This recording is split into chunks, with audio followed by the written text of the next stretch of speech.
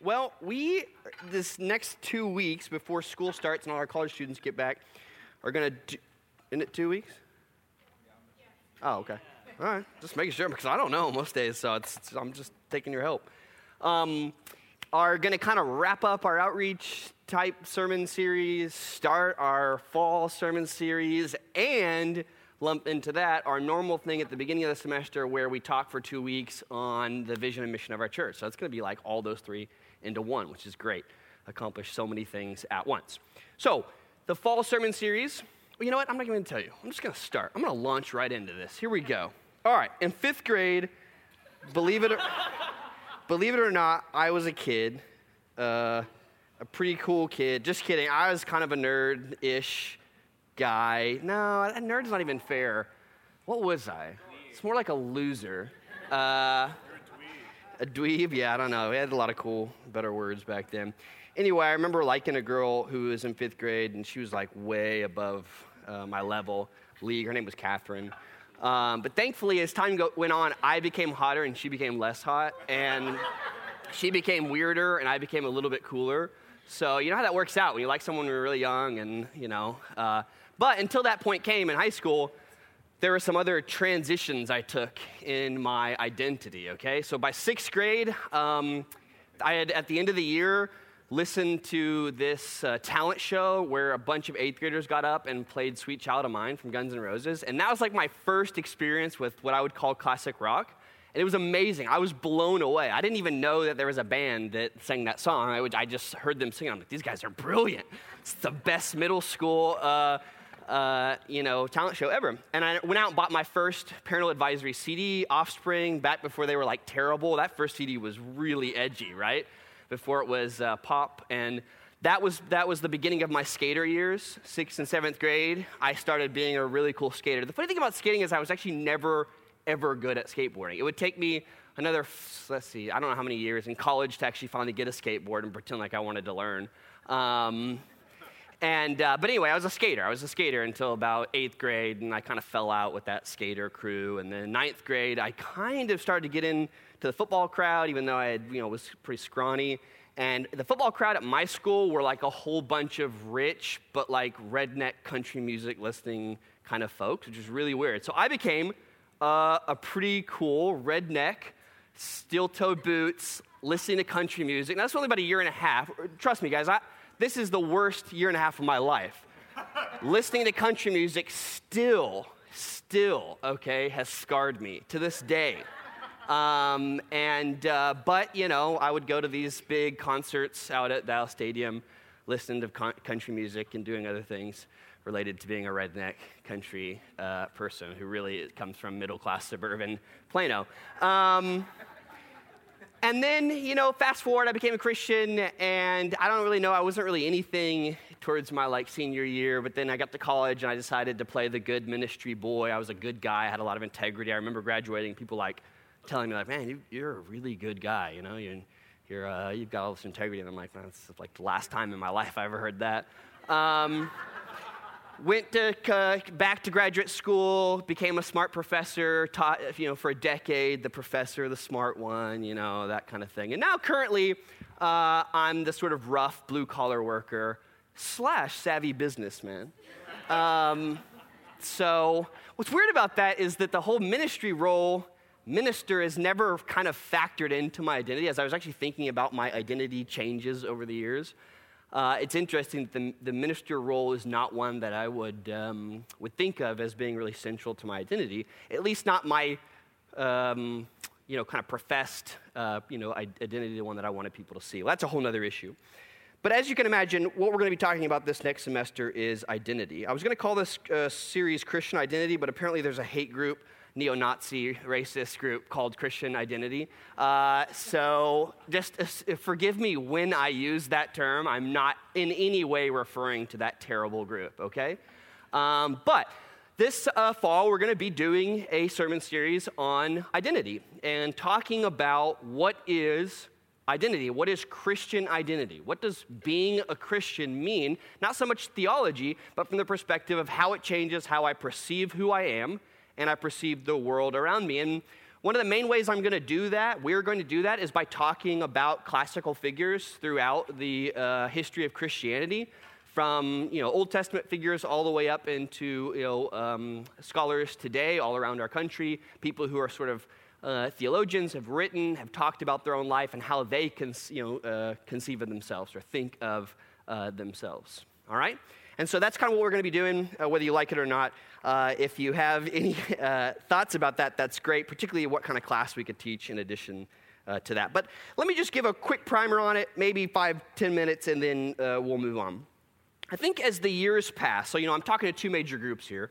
Those of you who are college students whose identity is still somewhat up in the air, it's not too fixed, you can do things and change very quickly. And then another group that's beginning to graduate, become an adult, more of an adult, I don't know, real world, whatever. And your identity starts to kind of get firm and sort of unchanging.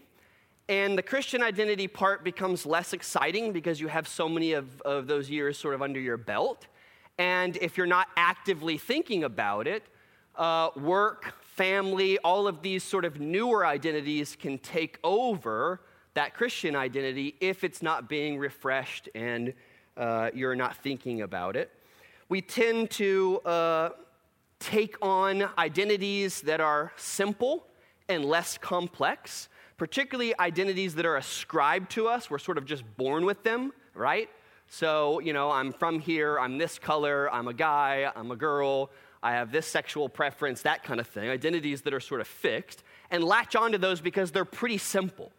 They're not always very nuanced. Christian identity is really, really nuanced. It's complex. It takes a lot to think through. It takes a lot to believe. And we tend toward liking the simple, the oversimplistic identities rather than the complex ones. I remember I was watching Queer Eye for the Straight Guy. Is that the right way to say that? Just Queer Eye now? We're not doing the straight guy part? Okay. Reboot, change the language. Sorry, I'm not up to date. That's true, as the reference I'm about to use. So, Chelsea has made me watch it a few times. It's very good, actually, the episodes that I've watched. In one episode in particular, there was a lumberjack lesbian, okay? And that's the term that she was going by, right? And what was really cool about this particular episode were these guys were saying, listen, this is sort of like a really simplistic and reduced identity that you've taken on as lumberjack lesbian, okay? The fact that that's even a term, right, is kind of like, what? And the whole point of the episode was to try to help her understand this identity that you've kind of narrowed yourself into doesn't have to be an or all-encompassing identity. You can be who you are without having to label yourself and be fine with, all of these nuances to your personality and your identity. But it was just an interesting show because that's really what it was about, was helping her become much more open to a wider environment of identities and not just this sort of very specific and reduced identity that she has. Now, people can do this with Christianity too, but generally speaking, like I gave you all of my identities, those were very simple, reduced identities that helped me kind of figure out who I was in those various time places. Anybody else have some pretty cool identities that they had throughout their childhood and high school years? I want to hear them. Let's do it. Graham. Boy Scout identity, yeah. Did you ever make it to Eagle? Yeah. Ah, dang it. Like Eagle level 1, maybe. Like Eagle white belt.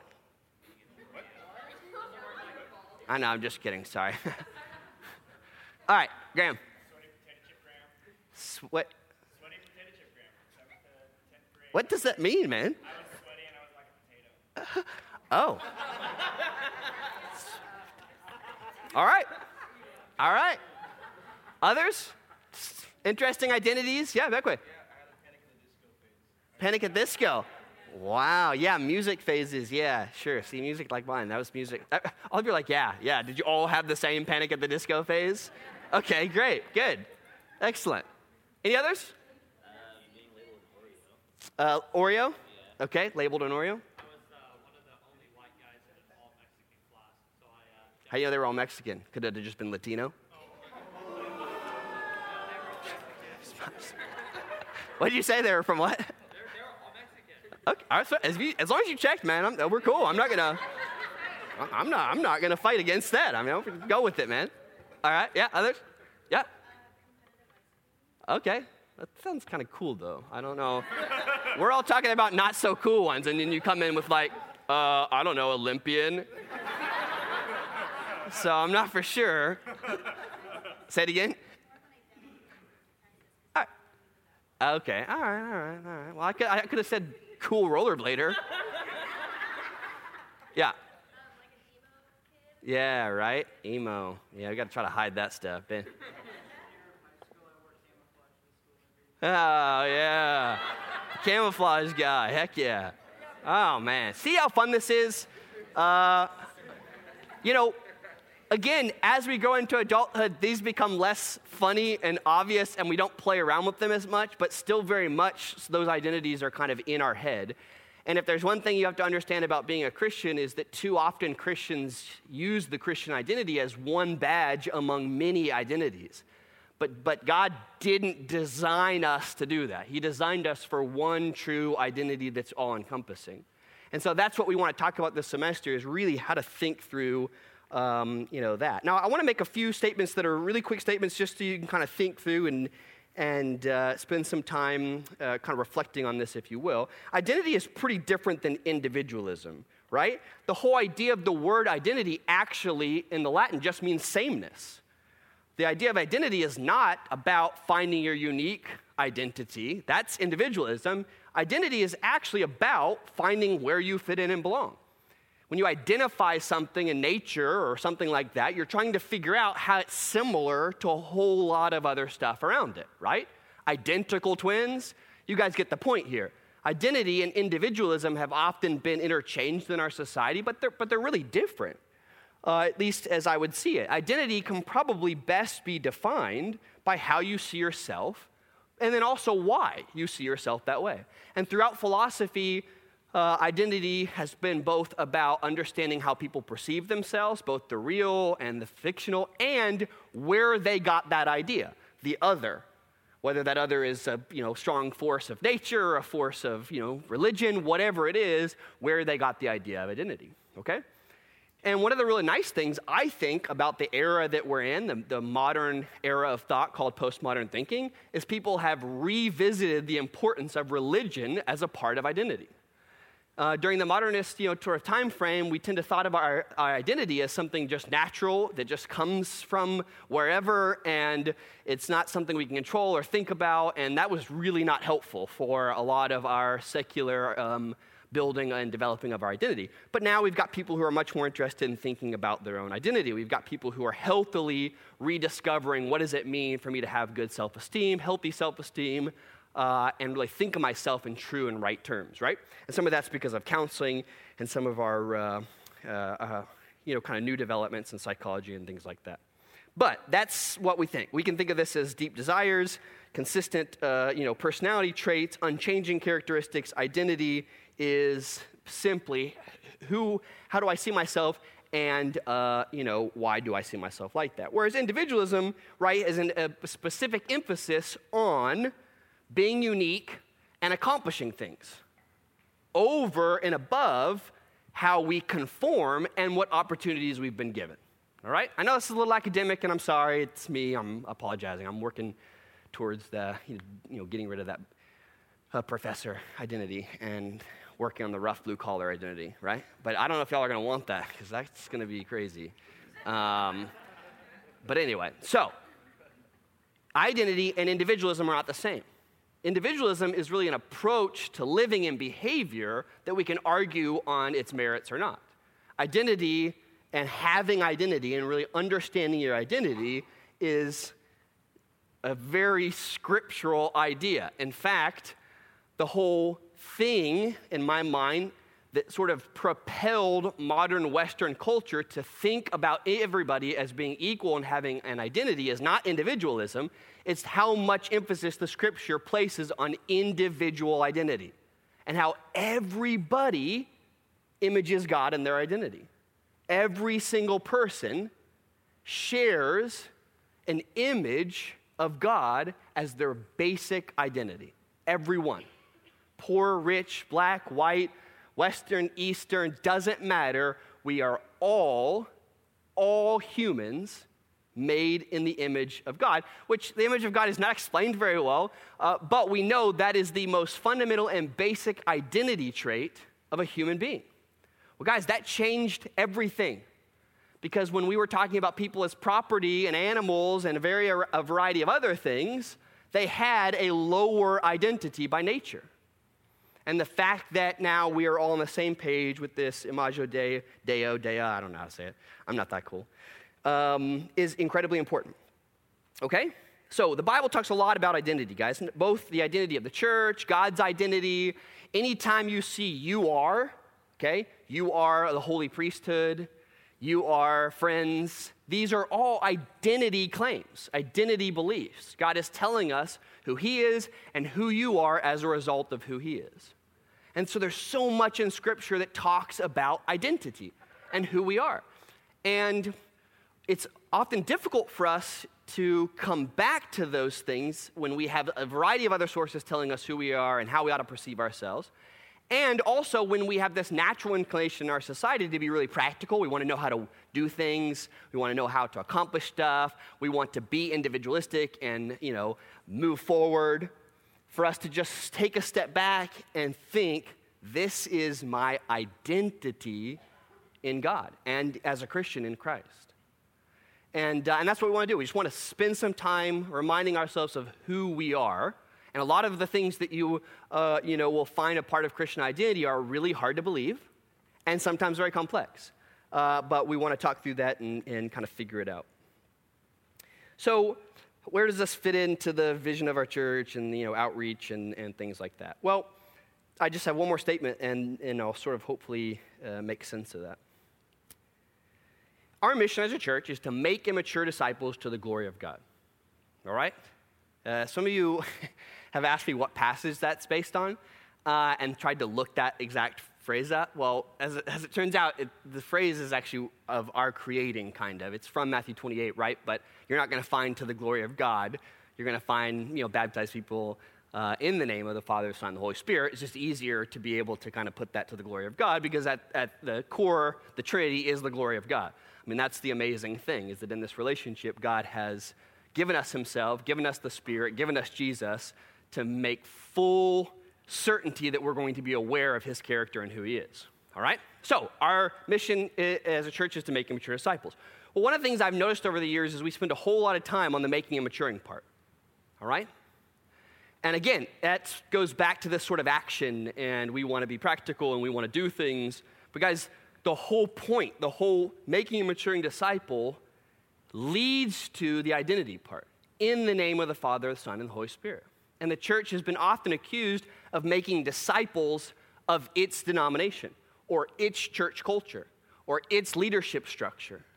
Jesus, in talking to the Pharisees, you travel over land and sea to make a convert and make him twice the son of hell you are. That's got to be one of the worst, statements, insults Jesus could have made to them. So what does it look like to really make and mature disciples? What's always about making and maturing disciples to the glory of God, which is about drawing people to God's identity and letting him make them in his own image, fully in his own image. So this is really important because I think often we in our attempts to mature people, to make disciples, we do a lot of behavior modification. Maybe we're saying they're lonely and we want them to have friends. Maybe we're saying they have bad habits and we want them to get rid of those habits. And all these things are really good. But if you simply do these things that sort of help people become good people, friendly people, successful people, and never really allow God to root himself in their mind and heart with an identity, then ultimately they're just sort of playing the game of the skater or the, country redneck without really identifying what the core tenets of those things. And that means they're going to switch from one thing to the next as soon as one cooler identity comes along the way. And so one of the things I think in this mission of ours is we've got to kind of go back and figure out, particularly in our day and age where we've lost a lot of some of these basic concepts, what does it mean to really identify with God as a Christian? And I think in outreach, this is really pretty cool because so much of outreach tends to focus on getting people to a point where they believe something or understand something sort of apart from who God is. But the core of the gospel is simply getting people to believe in the identity that God has said is already in them. I've imbued you with this identity. Do you believe it? I mean, that's really what the gospel is. It's about trusting that God is the only identity worth pursuing. And I think this opens up a lot of great conversations in outreach as we talk about how people think of themselves, which people love to talk about that. Where did you get that idea? What are you into? Because we just all have these sort of identities. And more than any of that, one of the things we'll continue to come back to and talk about is it's so important to talk back and make so much of our outreach about God's character. Who is God? Because if we're going to draw any kind of identity, we're going to have to draw it not from just the scripture and the various characters in it, but the very character of God. Who is God? And one of the things I think I have the most difficult time with talking in outreach in particular is talking about God as a living being, as someone who is doing things and has character. It's so weird because we spend so much time talking about each other and about other people, even in their absence, right? They're not there, but we're talking about them. But somehow we can't talk about God as sort of like a being that actually has any kind of character and actually works or acts or things like that. And I think that's one of the biggest challenges we have, and hopefully in this sermon series we'll be better at doing that, talking about God in very personal terms, and in ways that aren't so weird and lofty, but experiential and make sense of who God is. All right, so that is my primer on our sermon series, and who knows what I'll talk about next week before we hit the big show, when all the students come back, and things get crazy again. Questions, thoughts about that, or are you good to go? Last week, we had weird questions and thoughts, so I'm going to make this one really pointed and good. Apparently, it was weird. No? Questions, thoughts? This is kind of a thought-provoking sort of sermon. Yeah? In regards to what you just said. Right? It's in regard. Regards is something you do at the end of a letter. Okay. I'm just kidding, man. I got that in an email, even more terse than that, from my dissertation chair. That's it. That was his only email. Didn't even respond to my email. I was like, all right, cool. So I never forgot that and have tried to kind of like take the hurt that I felt, pass it on to everyone else. But for the rest of you, in regard to, regards is something at the end of a letter. In regard to what you just talked about, I'm just curious. Dude, every time he renames someone, every time he even slightly renames someone, he's changing the identity of how they see themselves. Right? One of the biggest examples is Peter, from the small rock to the big one. So there's a lot of those in the Old Testament and New Testament. In fact, it happens all the time. What's weird about it is that we don't have in our memory too many of those. It just goes to show that we don't tend to think about identity much. We tend to think much more about behavior, action, what should I be doing, or theology, how God works and things like that, but not really in terms of identity. But just type in "you are," that's it, in Bible Gateway, and you'll have to scroll through some because some of them are, But there's just a ton. There's a ton of those scriptures and passages that talk about, particularly the New Testament. Paul, in particular, uses a lot of the "you are" language to give us identity in Christ. Any others? Thoughts? Questions? And there's a lot of good books on this, by the way, if you're interested. Some of them are pretty dated and kind of classical books, but we don't tend to be really, really super interested in identity today in our culture, just as a kind of a general rule. But that's not at all, has not always been the case at all, even a little bit. So anyway, one more. In regard to those books, could you give some of those title names? Sure.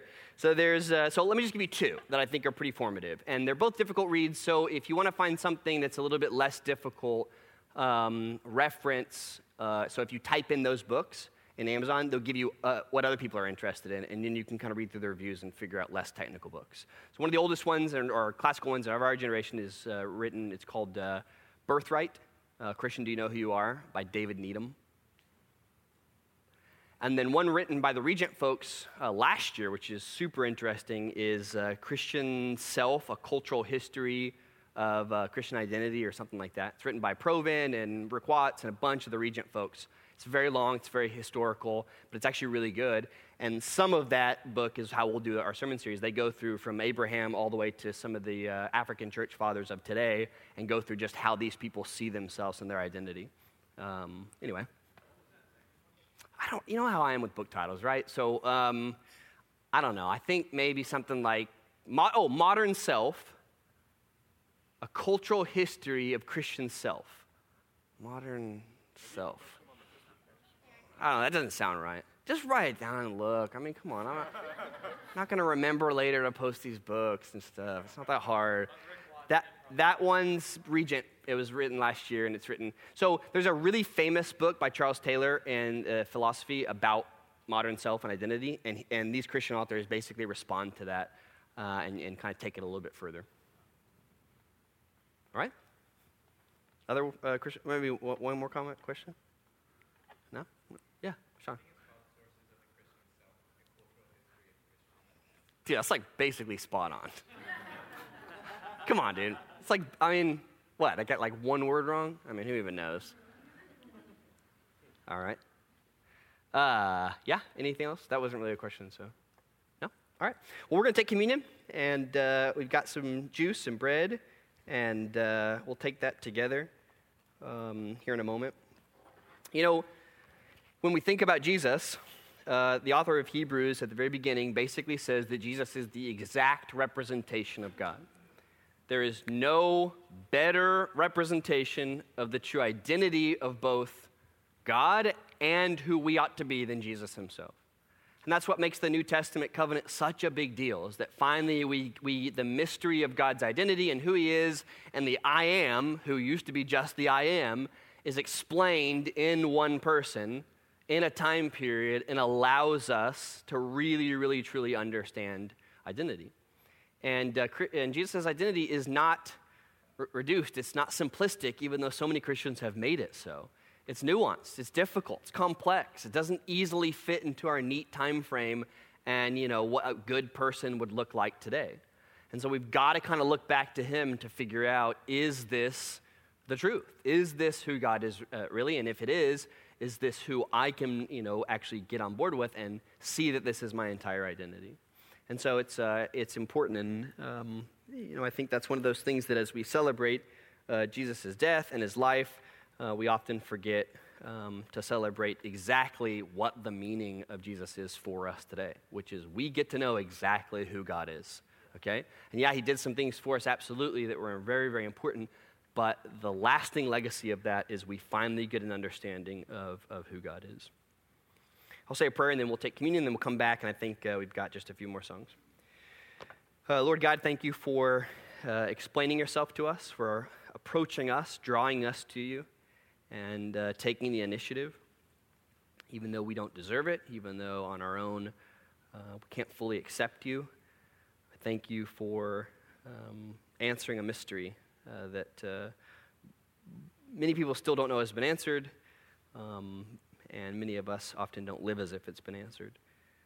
And I thank you for the ways that you've revealed yourself to us as a church and to the people in here, and just ask that this series would be transformational to us, that it would really make us think differently about our role and place in the world that we're in now, in the society we're in, and would really transform our relationships with each other and with the community outside the church. We love you, Lord. Amen. Thanks for joining us for our sermon podcast. We would love for you to join us on Sunday morning or in one of our small groups during the week, and you can get more information about that at dentonnorthchurch.com.